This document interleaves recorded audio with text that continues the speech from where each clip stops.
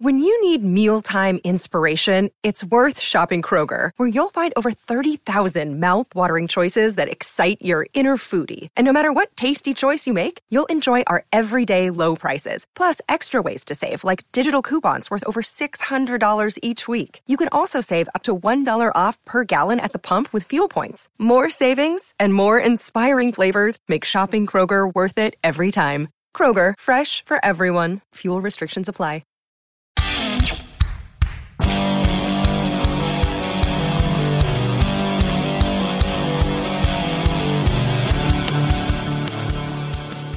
Welcome to Get to the Good Part. This is Chris. And this is Aaron.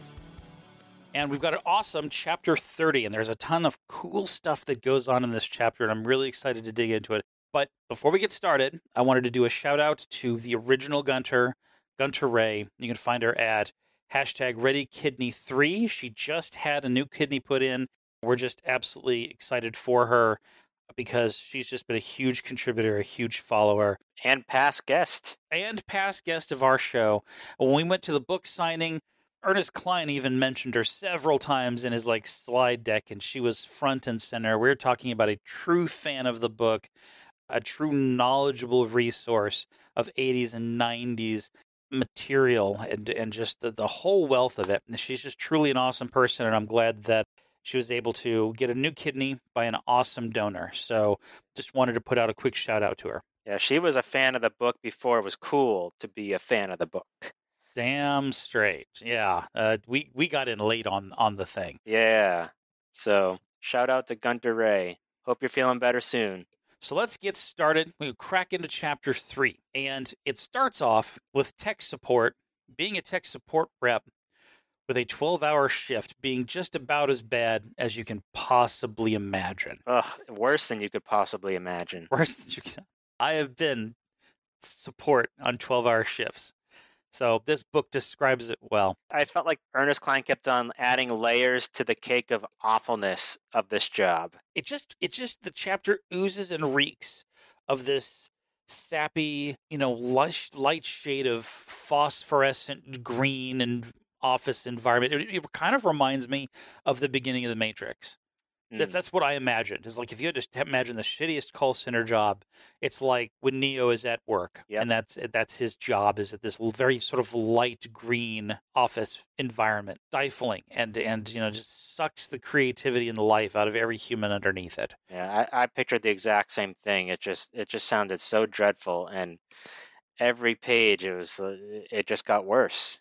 And to fully describe this, because I'd say nowadays we don't have the extent of the restrictions office-wise that we had 15 or 20 years ago. Kind of has that Mad Men feel to it, where it's just all suit and tie and desk and nothing personal. The book goes on to say, I wasn't permitted to have any decorations in my cubicle because I hadn't earned that privilege yet. Oof. If I obtained a sufficient number of perk points by getting high productivity and customer approval ratings, I could spend some of them to purchase the privilege of decorating my cube, perhaps with a potted plant or an inspirational poster of a kitten hanging from a clothesline. Aw, that's cute. Aw, that kind of stuff is just sadly awful. The fact that you have to earn points for that kind of crap, it really makes me feel, I guess, privileged that I can just bring all my action figures and toys and leave them by my desk and nobody cares. And it is a callback to an office culture not too long ago, 30, maybe 40 years ago. When we think of offices nowadays, if you're a programmer or a designer or something like that, you're usually allowed to bring in a lot of personal items. Work is somewhat casual. You rarely see people in big office spaces. Top companies pride themselves on not forcing their employees to wear ties. You people walking around in jeans. It's very business casual for most of the big companies out there. Even the stuff that's super professional is still fairly casual. And it wasn't like that like 20 or 30 years ago. This description here where you're not necessarily paying to put stuff on your desk, but the corporate culture required a tie. It required that button-up shirt and a suit and pair of slacks to do anything, not to get in front of people. But, it was this sort of 80s, very formal attire for regular, everyday work. this reflects that kind of, I think. I see the decorating of your cube as a way to bring more of yourself into your workplace, almost like it's oddly trying to become like a second home, because they want you to feel comfortable in your workplace. So maybe you'll put in more time there, especially if you're not an hourly employee. And I would think that IOI would want to incentivize people making their cubicles be a little bit more pleasant to be around. I don't know if these kitten posters are the way to do it, but I would think, that they would want you to personalize your space as much as possible. Oh my God. Motivational posters. It is the quintessential example of a company trying to make you feel better about where you are by putting stuff up to kind of program you to deal with life, right? Hang in there. Well, there's an awesome website at despair.com that has demotivational posters. Those are the best. Oh my God, that is the perfect counter. Frankly, if you get those and go and replace all the motivational posters in your workplace, you will become a legend. I kind of like this one that says, "Dream small. It's your only hope for success." Really, really, yeah.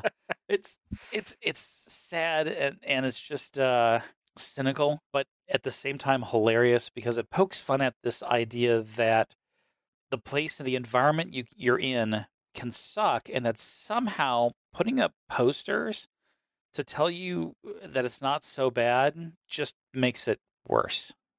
I'll say that having my little Ultraman action figure and my Mechagodzilla right across from it is entertaining to me. I see it, I'm like, that's nice. At my last job, it took boxes for me to move from one desk to another. I had so much personal shit.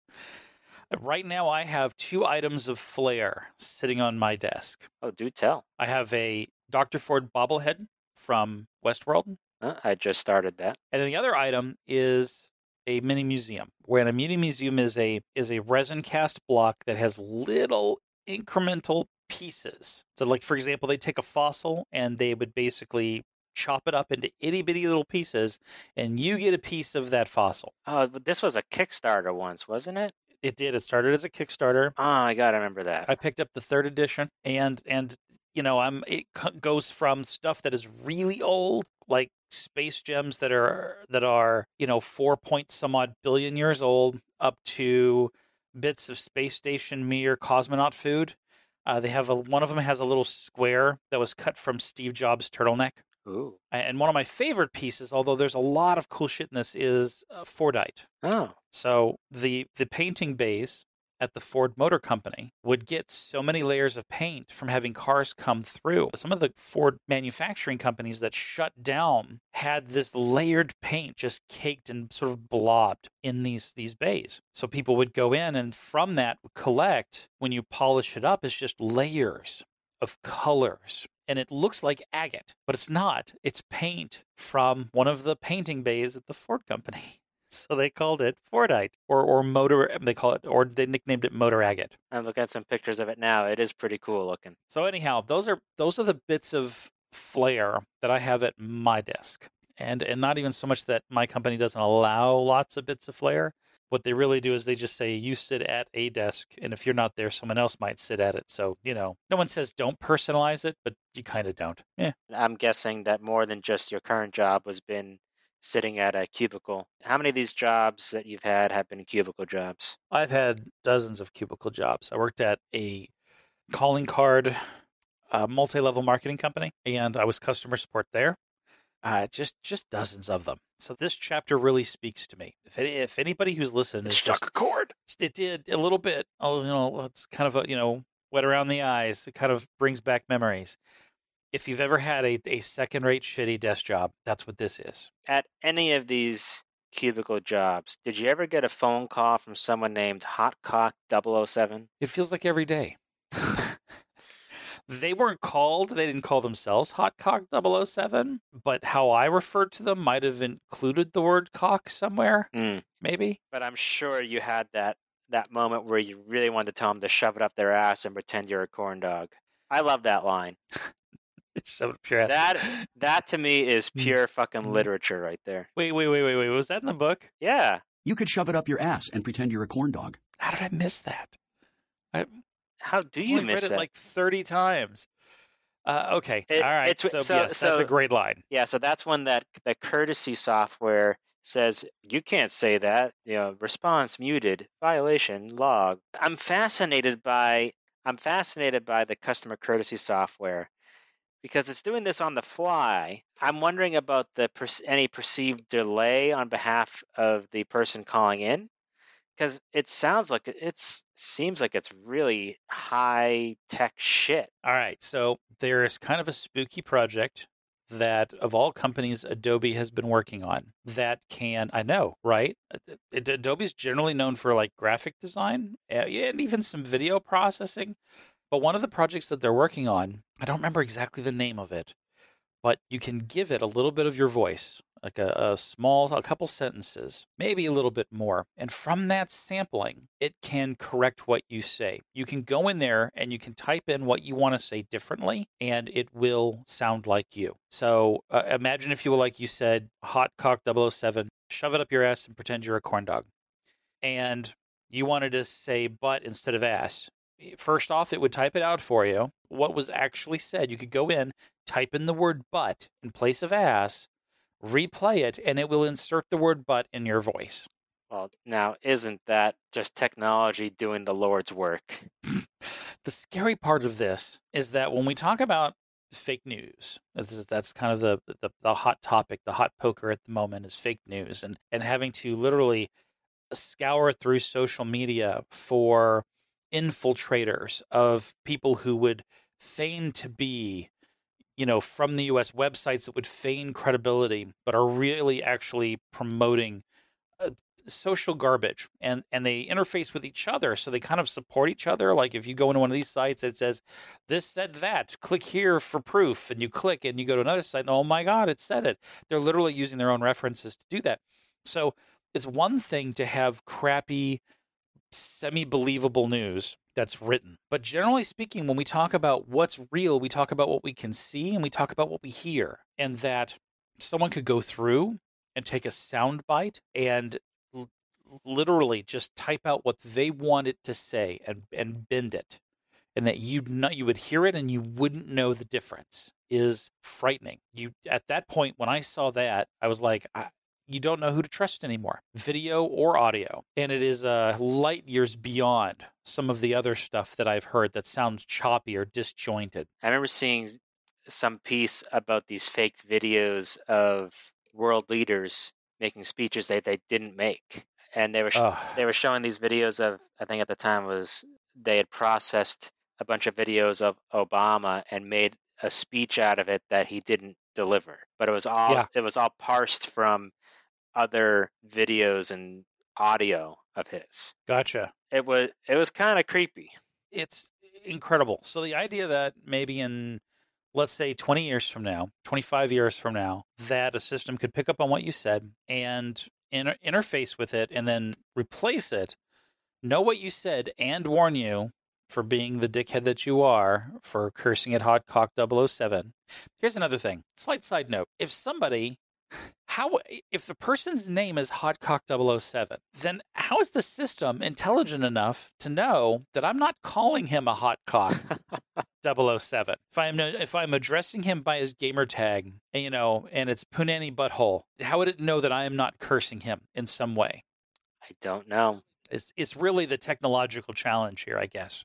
Because I totally buy that it could intercept it, stop it, and then replace his voice with something better. Like, I get that. But for me, I would want to say Hot Cock 007 as strongly and frequently as possible while talking to them, like an insult. Hot cock. No, that's not it. No, that's 007. Stop it. That's just disturbing.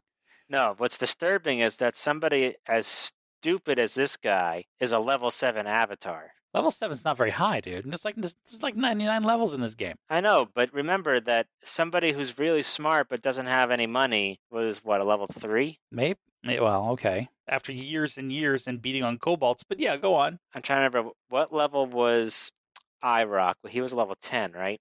I don't remember. You don't remember. I should fucking know. But all right, level 10. We're supposed to be the world's greatest experts on this book.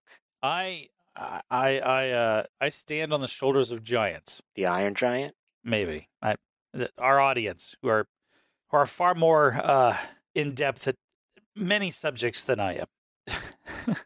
No, I would, okay, hot cock 007. It evidently is your sword. You bought it and you can't use it yet because you're not of the right level. Hot cock 007.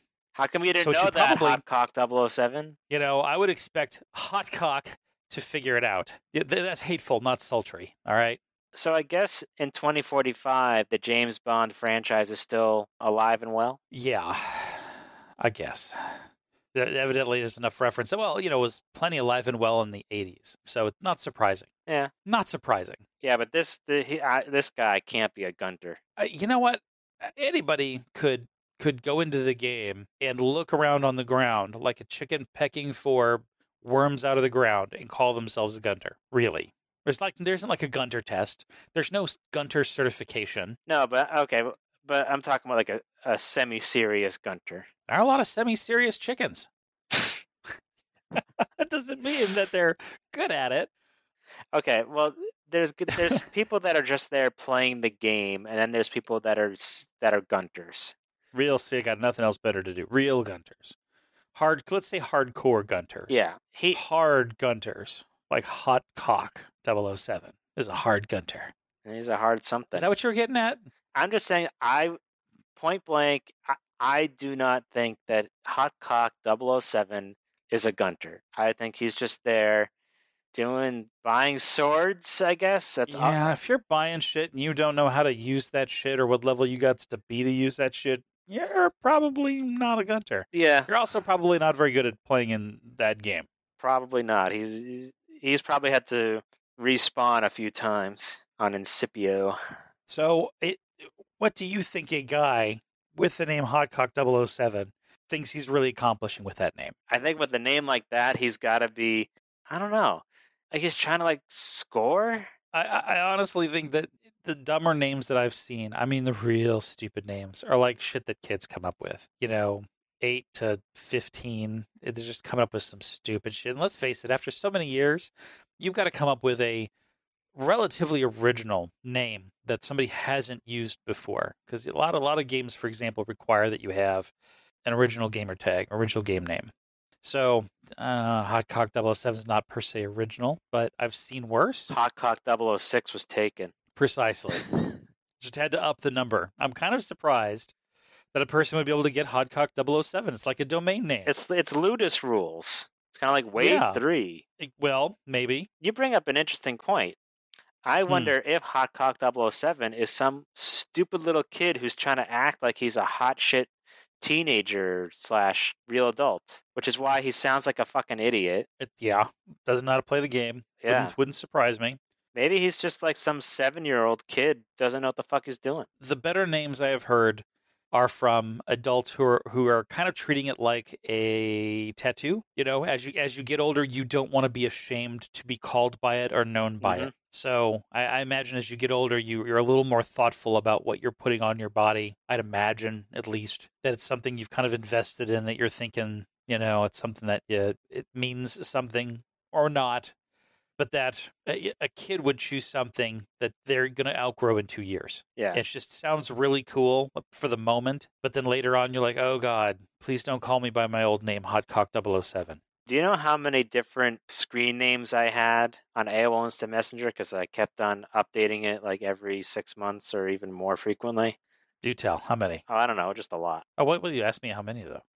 Well, okay. What was the one that you were the most embarrassed by? I don't even know if I remember any of them. I just remember going through them because it was just too easy to. You're always doing it based on what your interests were at the time, and had certainly some varying interests over the course of time. So yeah, I certainly had a few. And that's the difference. Like in regular video games, like today, you get a console game and you can kind of change your name if you want to. It's not a big deal. In the Oasis, though, that's your alternate persona. That's how people are going to know you. Your friends are going to call you by this. Yeah, so you damn well better pick something decent. It's Yeah. it's kind of like when you're picking your email address as an adult, and it's like, well, someday I might need to put this email address, say, on, I don't know, a resume or something. And you don't want it to be hotcock007@gmail.com on a resume. No, not to mention that shit just follows you around. Yeah. So somebody's going to get a hold of something. Oh, you used to call yourself hotcock007. That shit resides on the internet. Okay, so enough cock. I've had my fill of cock. Yeah, it's been quite a mouthful. Bless. I don't know. Scratch that. Reverse it. So he's doing tech support, and he couldn't watch movies, can't play games, or listen to music. Ooh. He's answering an endless stream of inane calls. And his only distraction really is just staring at the fucking clock, which is just the slowest way to pass time. And I imagine it's just so, if we bore you to death, the hope, I suppose, is that you will pay attention and focus in on answering phone calls. I don't know. I would imagine some people would be like, I don't want to end the phone call. Please continue to talk to me. It's like, don't go hotcock007. Let me help What's you your with favorite ice cream? It's like, what are you wearing? How hot is your cock? Why did you come up with that name? Are you ever going to change it? You going to get rid of that? Are you going to have that name removed? Yeah. But you couldn't have come up with something bigger. He could stare at the clock, or he had the IOI stock ticker. Now talk about exciting options. Always at the top of every indents display, and you could not get rid of it. Now, that said, I think a stock ticker would be fantastic for putting your ass to sleep. That does sound very hypnotic. That to me sounds like counting sheep. Maybe you could play a game where you guess what the price will be the next time it goes around. I don't know. God, that just sounds awful. It does. It sounds god awful. Like, I think I would rather be making license plates. Or birdhouses. I mean, seriously, like if I was in a prison and I was given the option between this and making license plates, I think I might prefer making license plates. At least I would be doing something, and maybe the job would change every once in a while. But oh my God.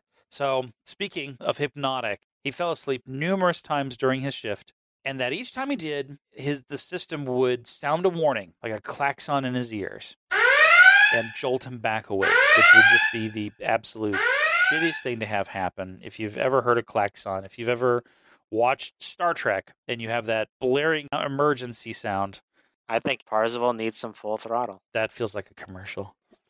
You'd almost think there was product placement in our podcast, really. Yeah, well, if there were, we'd be getting a check. No shit. So it would note the infraction in his employee data file, and it had become such an issue that his narcolepsy was treated with 2 red pills in order to wake his shit right up. Now, I thought it was interesting that we're referencing red pills, not blue pills. And I think like red pills, like the giant gel caps from NyQuil. The red NyQuil, though. Is it red or is it orange? Oh, DayQuil's orange. Yes, but there's a red NyQuil. I thought there was like red NyQuil gel caps you could take. I don't know. But it's interesting that there are just a number of references that deal with red pills versus, say, like the blue pill. And again, I'm hearkening back to the Matrix, where when Neo basically gets pulled in before Morpheus, and Morpheus kind of gives him the option of taking the red pill, which will wake him up into reality, or the blue pill, which will send him back asleep, and he'll kind of forget everything, and he'll go back to his crappy light green lit desk job. Could you imagine how different that movie would have been if Neo's name was Hotcock 007? Just has a different ring to it. It does. It's just the seriousness, like the whole movie is deadpan serious. So replacing the name Neo with Hotcock 007, saying it seriously. Apparently, Adobe can make that happen. That is an abuse of the system. No, that's something we got to see. So you're saying that we need to record over the word hot cock for Neo. Yeah. Or when he goes, Mr. Anderson, it's like Hot Cock 007. But that's not Neo, though. I know. That's because, we'd have to do something along the lines of, well, we're replacing his screen name. We're replacing the name with something a little bit more realistic, like Hot Cock 007. Bless. All right. We always come back to the cock. Fantastic. So anyway, we were talking about red pills and blue pills. Let's go back to that. And how not to go to sleep. If you were in that situation and you had to keep from going to sleep, what tips do you use to keep yourself awake when you've been up all night? I just fall right back onto some good old-fashioned coffee. Pull some espresso shots. So glad you said coffee. Coffee. Okay, so caffeine. Caffeine is Yeah. your drug of choice. There was a time where I would have opened up some Red Bull. Ooh, oh. Back when I was doing my graduate thesis, I was living on that shit. Mm. Probably did some permanent damage, too. Wow. Yeah, I did not like Red Bull. Nobody likes Red Bull. Really? Nobody? Are you sure? I mean, they sell a shitload of stuff. It tastes like a sweet tart. But not in a good which way. I don't particularly like. Yeah, not in a good way. Like, I don't particularly dig it. Sorry, Red Bull. I know it's got wings and shit, but it's not my cup of tea. No, I was drinking it to function. There was a period of time where I was drinking like 3 cups of coffee a day and 3 Red Bulls a day. The same day. You had Red Bull chasers after your coffee? Oh, it was bad. Wow. That's pretty phenomenal. Yep. Then I did a 1-month purge where I didn't have any coffee or any of those energy drinks. That helped. That's good. That's interesting. Those were my tricks. If I think of anything else for staying up, I'll let you know. Mine was about 400 milligrams of caffeine. There you go. Drinking my full throttle, and about 40 milligrams of Adderall. Okay. That'll wake me up. That gets me going. You got it down to the milligram. I do. It's like a prescription strength energy drink with a prescription chaser. There you go. So on the flip side of that coin, what do you do to go to sleep? Oh, I have a Think. It's THYNC.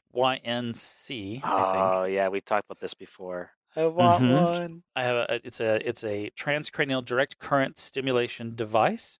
So it's Bluetooth. It connects to your phone. The device actually sticks to your forehead. You'll stick it on your forehead, and then another part sticks to the back of your neck, and they're connected. And about after 20 minutes of a session, it's like being on, that sort of sedated, drugged out feeling you get when you take flu medication. Sure.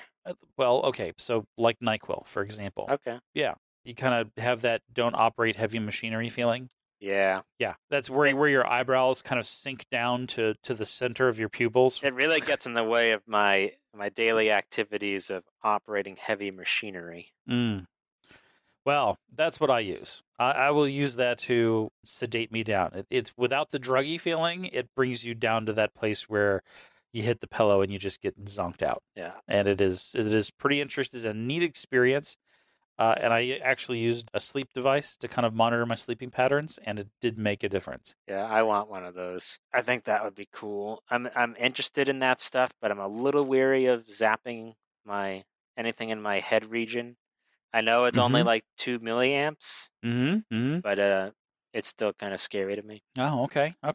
Right. So I admire the fact that you want to take a step forward and do something that frightens you. I do. So we'll just have to plan on that. Yeah, my sleeping interventions are a little less, I don't know, what would you call that? Zappy. Zappy? Zappy. It's not like some weird science shit where, you have like sparks flying between poles and and Gene Wilder going, "It's alive!" Exactly. No, not like that at all, because you can't sleep to that. No, nope, you can't. Too fucking loud. No. But it's interesting though, because the little montage that they have you do to put this on your head, you feel it. It's like a really big mosquito poking at your forehead, I guess is the best way to put it without the after itch. Sure. And you can taste it in your mouth. You get a weird metallic taste. It's like licking a battery almost. Only in your mouth. If you've ever done that. You ever licked like a 9-volt? Not recently. You want to? It's kind of like that, only not nearly as strong. Okay. All right, but... So you zap your brain to go to sleep. I zap my brain to go to sleep. But moving back to the book, so the moment that The lights go off in his hab unit. He is uber energized and wide awake, which basically means that while he is falling asleep on the job, he's hiding his bread pills and taking them at night to kind of keep him up all night and do his thing. Good idea. And he says his exhaustion seems to vanish as he begins to navigate through the entertainment center operations menus with the fingers of his right hand dancing across the touchscreen rapidly. Dancing. So, is there some activity you could do with full awareness, even if you were as tired as a dog? There are definitely moments where I'm just stupid fucking tired, but something's going on, and your adrenaline's pumping, and you just want to keep on going with whatever you're doing. Like, it's been baseball playoff season, and my team is in the World Series right now, but they've been playing some good baseball lately, although they've been making some very interesting games. The games have been very late, and I've been staying up for all of it, even though I'm stupid fucking tired.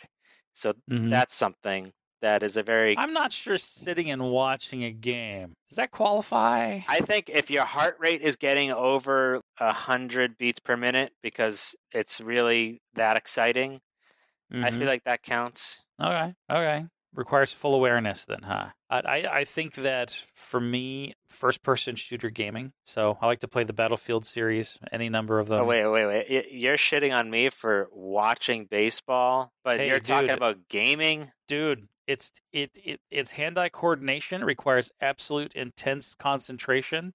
You're trying to move and fire at people and jump around and shit. It's... You know, you may not be running, but you're not watching. You're doing with your fingers. I wish it requires focus. If there was someone we could call for a ruling on this. Oh no, come on! it requires intense mental activity. Hey, you know how much mental activity was going on with me? Not much. Shut up. With baseball? With baseball? Watching baseball. Just watching TV. But every pitch is stressful. All right. I'm not gonna sell short watching baseball. I guess you're shaming me. I just game shaming you. Hey, baseball's the reason why we are recording tonight and not yesterday. Wow, I see how it is. All right. Well, before Parzival committed himself to servitude, it turns out that he obtained some IOI passwords from an illegal Haxor website that only work from the inside of IOI, which is, of course, exactly where Wade is now. So why wouldn't IOI monitor an auction site for this kind of turncoat info? I know. This is what bothers me about it. It's like, he says that he ended up getting the codes for like a few thousand credits. You would think that IOI would just be like, that is no money. Let's make sure that it's not bullshit. Although I could see them having tried this and saying, you know what? This is a great way for people to get money off of IOI by saying they have these codes and these back doors, but they're nothing. Maybe that makes some sense why they would just ignore it. Well, okay, so let's go back about 15 or 20 years. Sure. When I was younger then. Yeah. When people were pulling down free music. Those were the good old days, huh? And I'm trying to remember because I've not used it in a while. So back in 2003, a 12-year-old girl was sued for downloading music for free. And I'm pretty sure it was Sony that had pressed the lawsuit. That sounds right. That was RIAA. And in fact, they sued thousands. But I think the most popular case was this 12-year-old named Brianna Lahara. And just really phenomenal because she was part of a system of pirated not just files, not just music, but any number of things like software and number of really pretty much anything that you could bring down. Videos, it really didn't matter. But what it did was you're basically crowdsourcing these files. And once you downloaded it, you were then also a source for contributing to someone else downloading it. And the way that this worked was that you could go online and you would actually pull down bits and pieces of the file from multiple locations from around the world. And that would help sort of, bring down and sort of crowdsource any one given file. So you could actually bring down files pretty fast this way. And it wasn't coming from any one person. But it was a good way to get music. So what ended up happening was companies like Sony would go on there and they themselves would contribute music and music files out there to see who would download it, and then they could trace it back to those people. And then that's how they knew how to sue them. So I could totally see a situation where a company like IOI knows that this sort of thing is happening, and then they would get online, and you can do a number of things here. You could either flood the online black market with fake usernames and passwords, and that way it would obfuscate the real ones, or it would put a level of distrust into the market. So imagine if you go in there and you see 50 or 60 people selling usernames and passwords, all of them claiming to be legit, and then they're not. Then the person who is actually legit selling a username and password, no one's going to trust them. It's going to drive the price of that username and password down because of a higher risk of it not being real, or no one's just going to bid on it. So they could have done that. They could have just flooded it with garbage usernames and passwords, or they could have bought them up. That's another way of doing it. But the problem with buying them up is you're actually creating the market. Exactly. That's why I think that they might just have a policy of ignoring it, because what good is it going to do you anyway? Right. Well, but they could have done something, and a lot of companies do these days, particularly when we're talking about software or music or videos. It's a little bit harder to do now, but the RIAA went after a lot of people and made that scary. In fact, I really stopped doing that when that shit started happening. I mean, you weren't perfect, and you never did such things? I never found usernames and passwords, but you know what? I wasn't making a lot of money when I was younger. Who was? Yeah, so applications like Napster were fantastic. Were super helpful. And I'll admit, I went to Ware's house, and I may have perused their software. Again, as a budding developer, I thought it was absolutely shitty that these companies would charge $700 or $800 for development software. And they were doing it because they know they could get big businesses to buy it for that. But that doesn't help a person who's trying to learn it. Nowadays, it makes more sense because companies that do that sort of thing have monthly memberships. I'll pay you $30 a month, and you can get their software. That makes a hell of a lot more sense. Yeah, although it is kind of frustrating that now you're hooked into all these monthly subscriptions to everything. Yeah, but I'm not committed to it. I can cancel it at any time. Yeah, I don't know. I prefer that than to have to pay $700 or $800 because that forced me to go and find illegal copies. And that's dangerous, too, because you never know who else will bake shit in.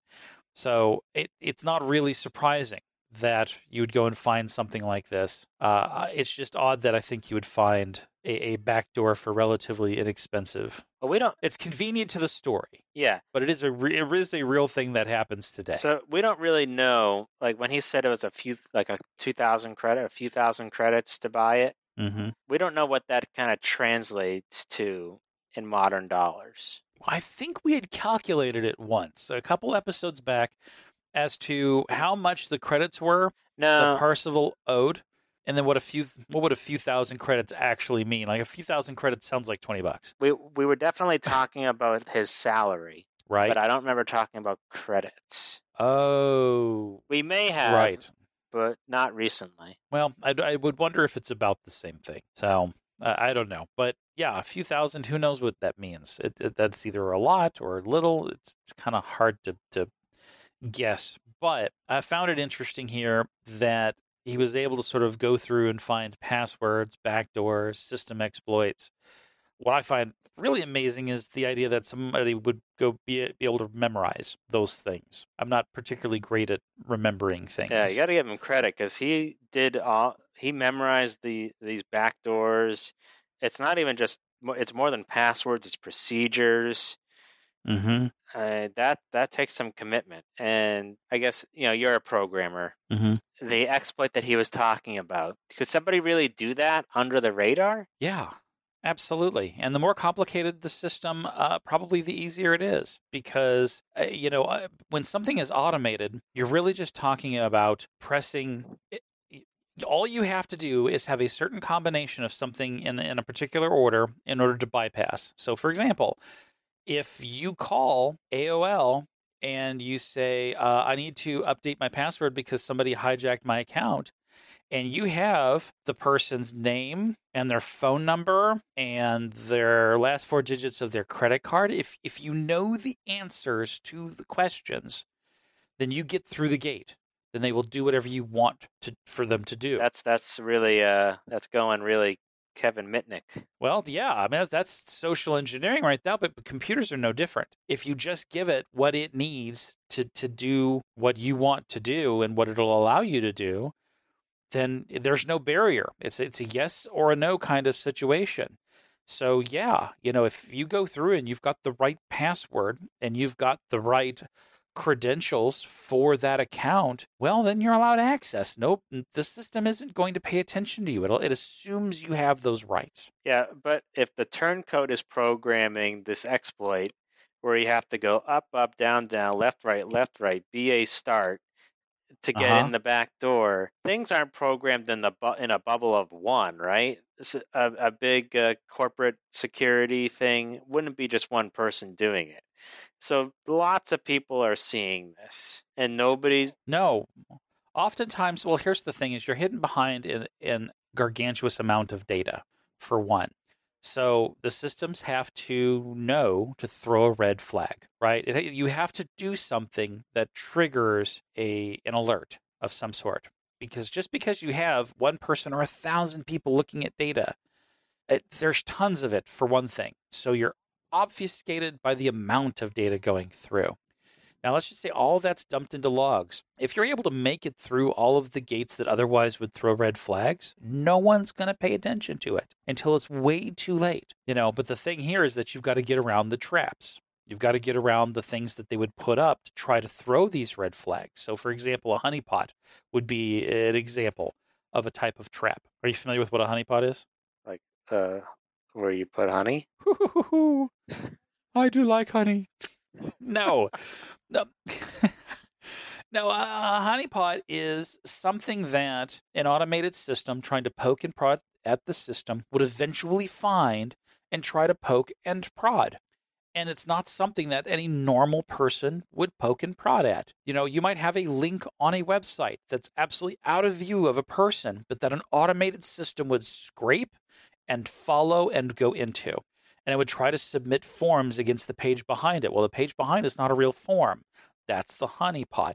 It's attractive to an automated system, and it's meant to lure an automated system in, or even a regular user in who's just really poking and prodding, into an area that otherwise no one else would get into, and that throws the red flag. If you made it here, you're not a good person. Does that make sense? For the sake of the longevity of the show, I'm going to say, yes, it does. Fair enough. And what that does is it throws a red flag, and then they can go in and say, we're going to block the IP of the person who made it to our honeypot, because there's no way they could have gotten to it if they were a regular person. Okay. Is the gist. That's kind of how that works. So, it's totally possible that a person could fly under the radar, because when you've got the right permissions, it assumes that you're the right person, and there's no reason to watch you at that point. I would have thought that I would have had a greater sense of paranoia. Okay. But imagine that there are tens of thousands of people working at IOI. And if they're that paranoid, then they've got to watch everyone. But what are you watching for? I don't know. Stuff. Precisely. You would have so much data that you're looking at. It would all look the same. It would all normalize. It would be Think about how much it's been described to us in this chapter that every move that he makes is logged and analyzed and monitored. Why wouldn't they do that if anybody logging in with super user access, just to make sure? Like, not that you maybe not see what they're doing, but just kind of be like, well, nobody with super user access is doing this at 2 a.m. in the morning. Why is somebody with super user access online at 2 in the morning poking through the files? I don't know. Just something. Unless you tell the system that people with super user access are not supposed to be accessing the system at 2 a.m., then the system doesn't care. The system doesn't ask a question. It merely sort of follows orders. So if you threw a red flag because a super user was using the system at 2 a.m., you'd have to literally anticipate that being the case and want to make that something to look at. Yeah, I mean, I guess he's right. No one would anticipate it because it's just that crazy. Well, it's not. Well, he's just flying under the radar. He's using accounts that work. Well, yeah, no, but I'm saying, like, he said that he wasn't, what did he say? It's just something of nobody would anticipate it because it was so clearly insane. Well, and it is very underhanded. Underhanded is not the right word. It is very sneaky. It's very sneaky.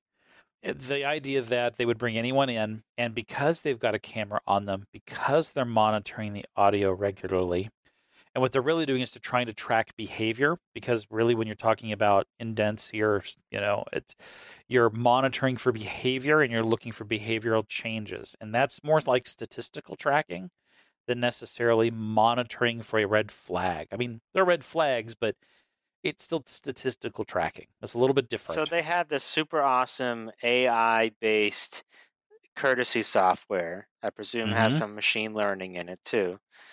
Yup. You don't necessarily have to program it to look for certain red flags. It understands patterns. It picks up on that shit. And then suddenly somebody's tunneling through the network at 3 a.m. to 6 a.m. That would potentially be against the grain of what goes on there. That might pop out, but fact of the matter is that if you don't tell the person, if you don't tell the system that a person shouldn't be doing it during that time, then how would you know? But more importantly, you're talking about 3 a.m. in one place. If IOI is as big a company as you'd imagine them to be, then they are multinational, which means that there is no 3 a.m. So it wouldn't be unusual for somebody at 3 a.m. in Columbus talking to London, which is, plus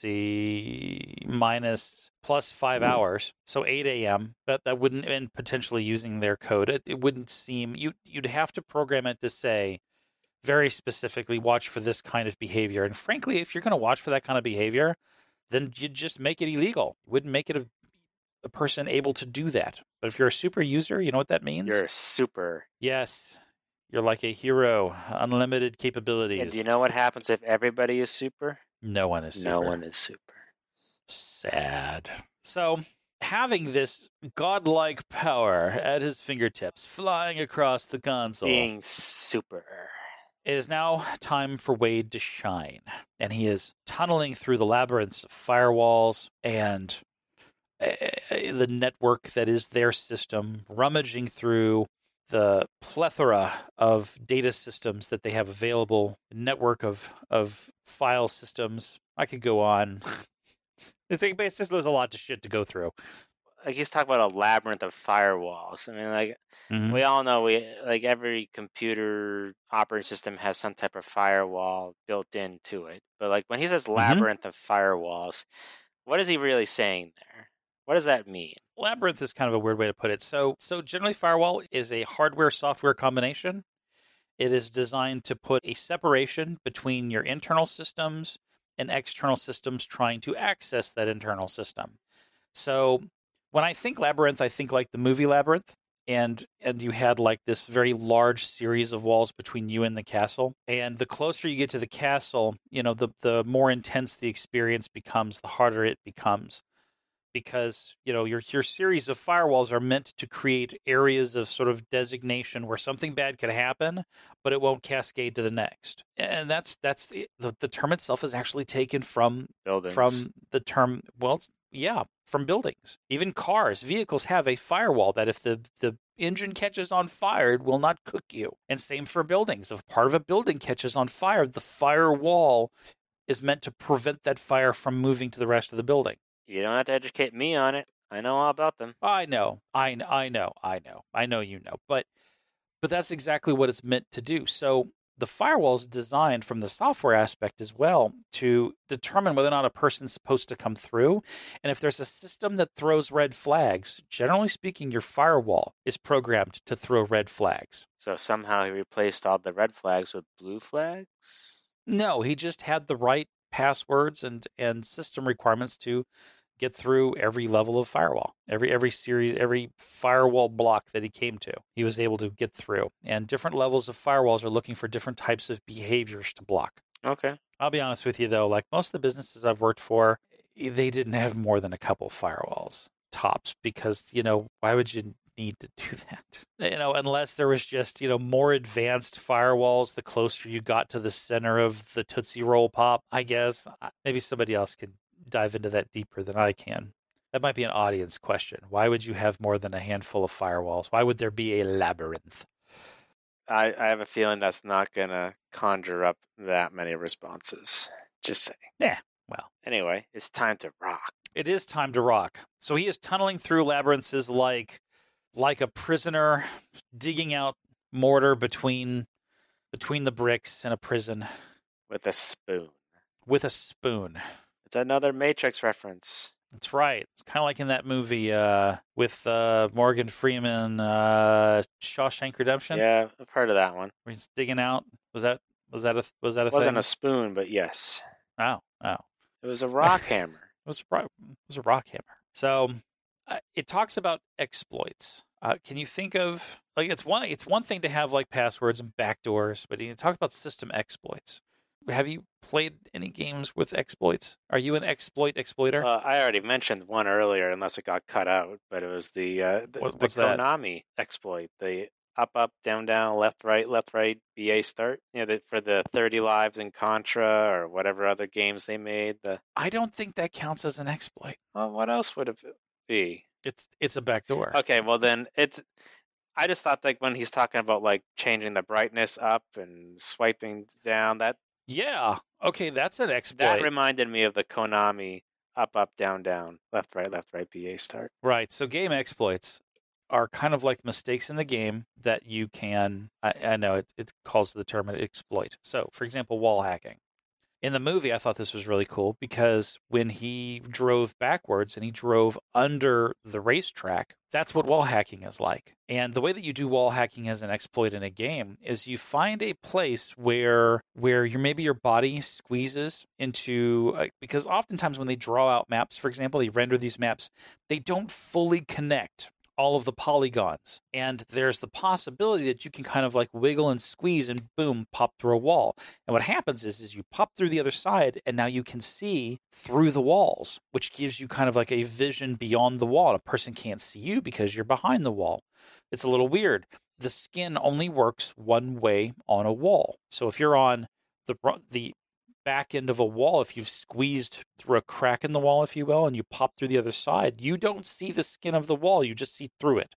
One might say you tunneled through with a spoon. Kind of, yes. Only I would be able to see through the wall and they couldn't see me. And I could shoot through the wall because, again, the texture and the resistance only works on one side of that wall, not on the other. So somebody could, do a little exploit, pop through, and I'll be honest, I did this once upon a time in earlier versions of some games that I played, but just to kind of piss people off, that they'd be running through and then you would just shoot them, and they'd never see you and they couldn't shoot back at you. They just know that gunfire was coming from somewhere.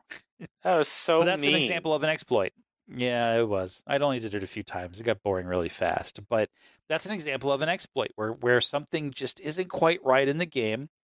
And it gives you the ability to do something that otherwise the game didn't intend, and it gives you an advantage.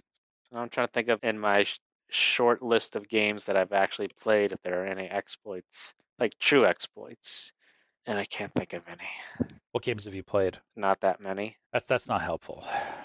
Most of my gaming involves, NES Classic.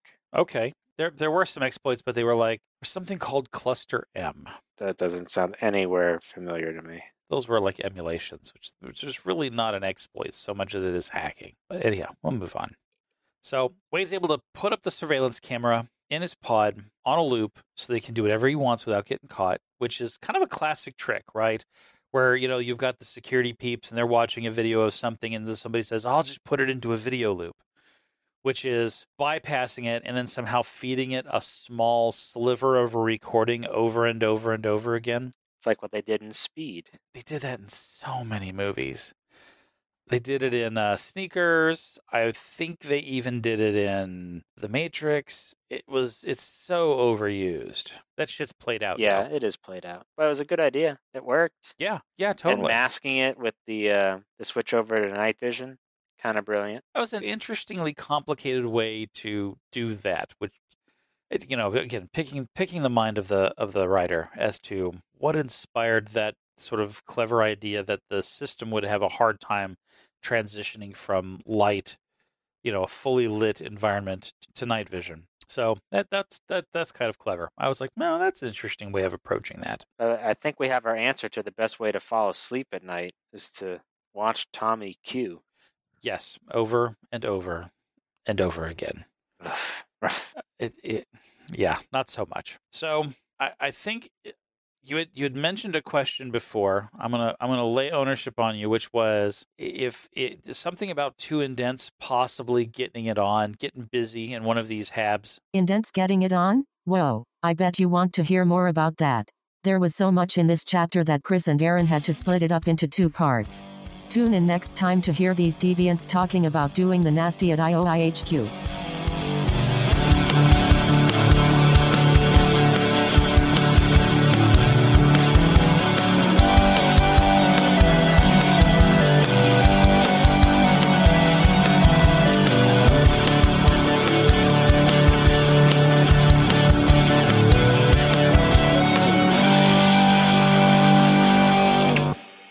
So, what do you think a guy with the name Hotcock 007 thinks he's really accomplishing with that name? I think with a name like that, he's got to be, I don't know, like he's trying to score? I don't know. It sounds like in this day and age that many people will meet and not really meet online and never really meet in the real world. And I think they even referred to it earlier in the book. People would meet and get married and never meet in real life.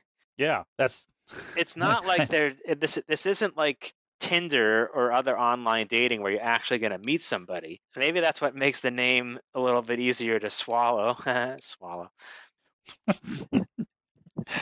Oh, that's so bad. Because there is no shot at meeting anybody. Cut that one out. No. Just the tip.